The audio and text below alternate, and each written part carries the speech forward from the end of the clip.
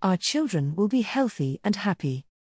New communities in Malawi discover that school plus food equals hope. With the recent start of the new academic year in Malawi, new schools are sharing the promise of Mary's Meals with more than 10,000 learners.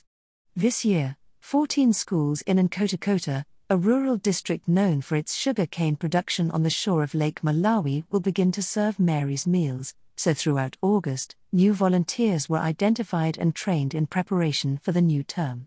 Schools in Benga Parish are large, sometimes with more than 1,000 students enrolled, and it's not uncommon for these children to walk for more than an hour before finally reaching the classroom door. It's easy to imagine, therefore, the difference the introduction of the school feeding program will have on these young lives.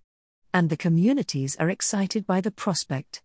At each school I visited, construction of the new kitchens was well underway, and the volunteer committees, which will be responsible for the day-to-day management of the program, were taking shape.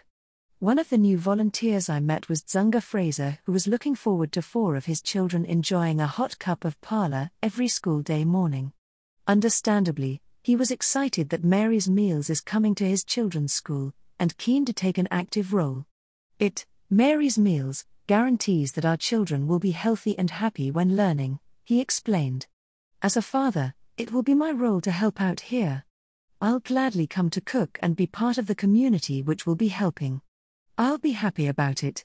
The training begins with adding the maize flour. All members of the community are encouraged to get involved. Regional Manager, Chilitso, guides the volunteers through the cooking process. Time to try the parlour. It tastes good. In fact, all those I spoke to had great hope of a brighter future for their children. Head teacher at a neighbouring school Stephen Mankwazi, for example, was eager to see how the parlour will unlock his students' potential. This school will change in the next couple of years because children will be attending school without having to worry. They will be fed, which in turn, will make them healthy and full of energy. Back at the training session, new volunteers were led through the cooking process.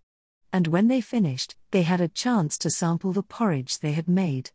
And the general consensus? It tastes good.